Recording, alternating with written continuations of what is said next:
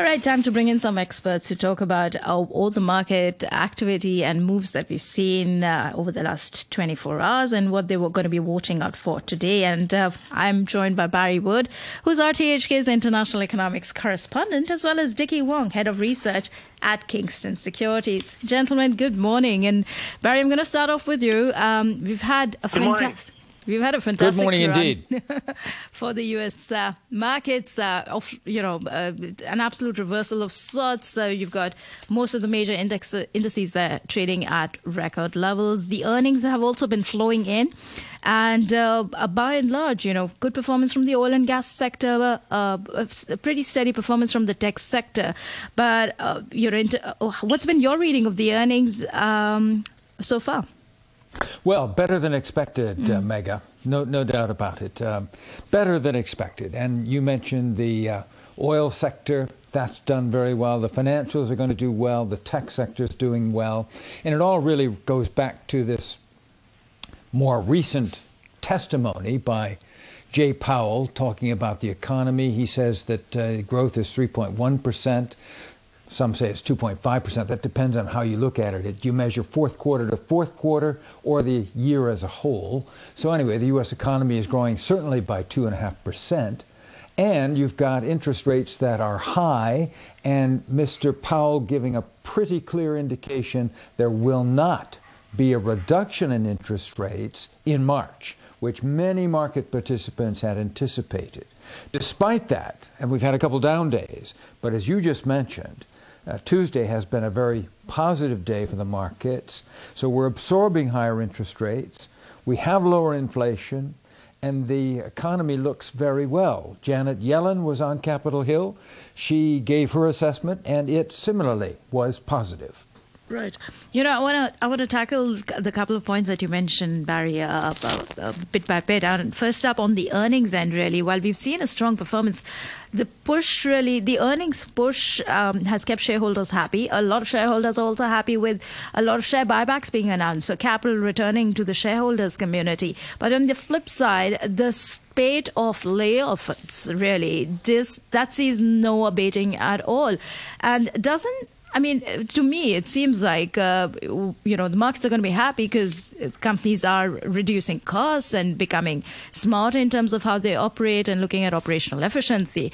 But by the sheer headcount reduction that we've been seeing, it also raises questions on sustainability and future earning performance impact potentially over the years. Well, it could. But at the same time, I think the companies, particularly the ones involved in the Silicon Valley or up in Seattle with artificial intelligence, and that would be Microsoft, it would be Apple, it would be Alphabet, it would be Amazon, it would be NVIDIA. These companies are doing very well. I was drawn to one of the market capitalization reports. Microsoft has passed Apple in terms of market cap. It has $3 trillion. So you've mentioned these layoffs. Yes, they're happening, but it's a very small number given the aggregate number of engineers and programmers in San Francisco Bay Area and Seattle. So I'm not terribly concerned. I think you could make the case that a lot of those layoffs are really aimed at efficiency because they're getting more out of each productivity of each worker. Now, I don't want to minimize the impact because if you're laid off, it's bad news. But certainly none of the companies are suffering. Right. Dickie, I want to talk a bit more about the commentary that came in from Janet Yellen. I'm not sure if you've had a chance to look at it, but she raised a red flag on commercial real estate potentially in the U.S. And she's saying that regulators are working to ensure that there's sufficient loan reserves available, liquidity levels in the financial system would be adequate to cope. While this is just the initial rumblings that we are starting to hear of, does this concern you? Especially given that the 2007 financial crisis really originated from the mortgages and the real estate sector and how those securities were packaged and sold. And given how elevated markets are in the U.S., could this be a trigger? Well, as we all know, the pandemic changed the world, over the world, not only in U.S., but actually everywhere else, including Hong Kong. So in terms of the GDP and also the GDP growth of U.S., as we all know, like the Magnificent Seven are doing really well in the past, couple of years already.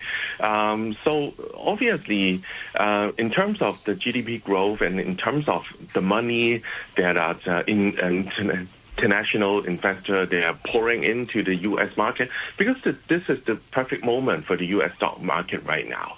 We're expecting that the Federal Reserve may start to cut interest rate as soon as May or maybe in June, but this is not a big problem as long as the interest rate will go down. Not significantly, but at least a few times, 2 or 3 times, 25 basis points each. And second of all, we're talking about the earnings growth, the momentum's still there. And you can see a lot of Meta, including Meta, Microsoft, especially, the earnings growth are really strong. Right. So we'll definitely boost up the overall share price and the earnings outlook.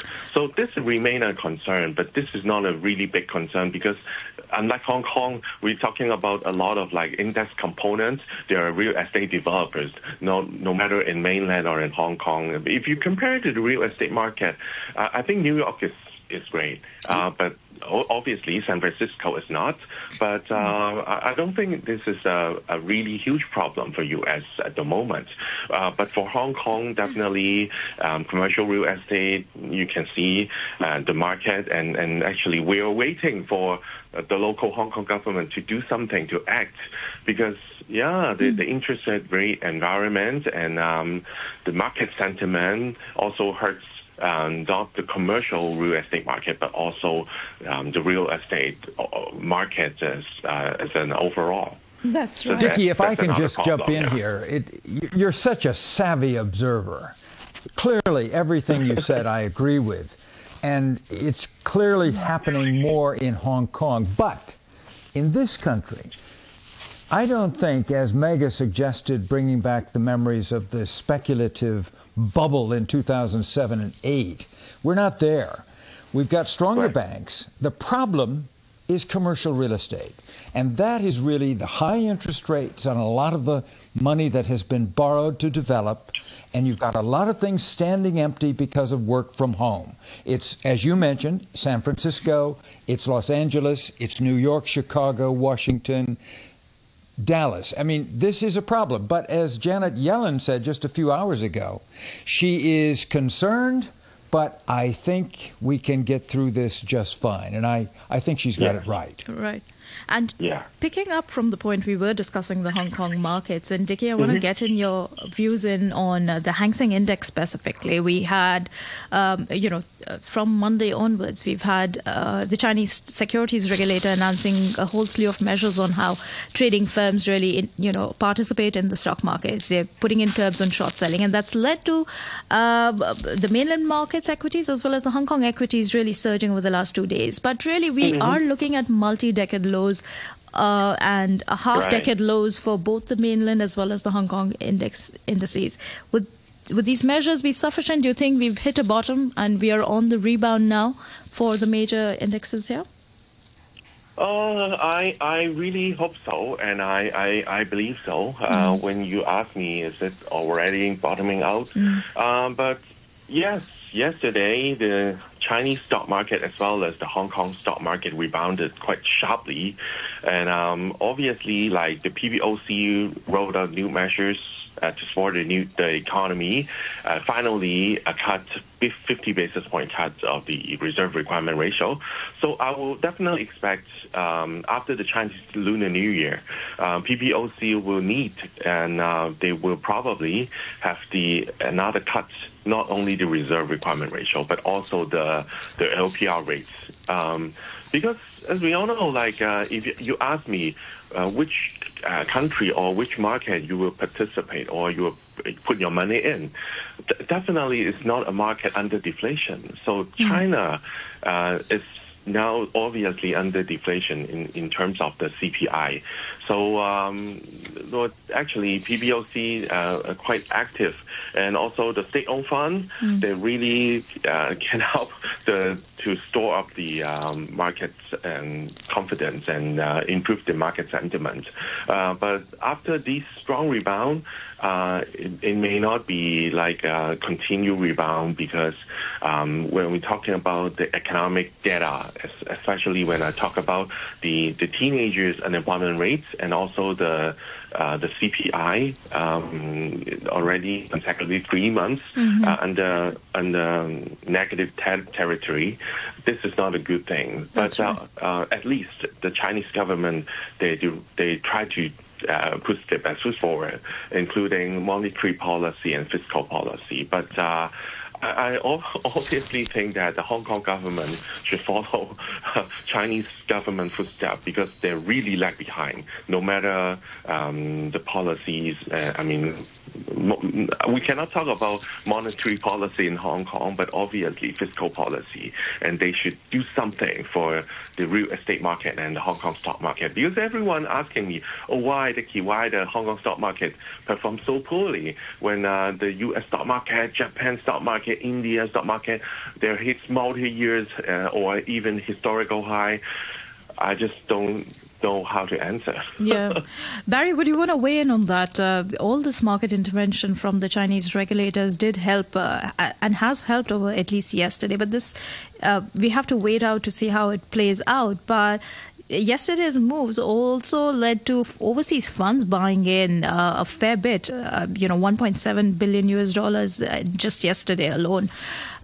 You were sitting in the U.S. and what's the sense you're getting on overseas investors and how they're looking at the mainland markets post this? Well, I think they'd like to get back into the mainland market, but I would not want to be early in predicting that's going to happen, because I think that people will wait and see. One thing is sure, Megha, and that is that the Chinese government has got lots of ammunition that it can use to bolster the stock equity market. They've got lots of money. The question is, will that have the desired result of boosting investor confidence and consumer confidence? Because that all goes back to the real estate sector. So yes, they've got the ammunition. They can boost prices short term. Can it last? Will it endure? That's the golden question, isn't it? Thank you so much, Dickie and Barry, for joining us this morning.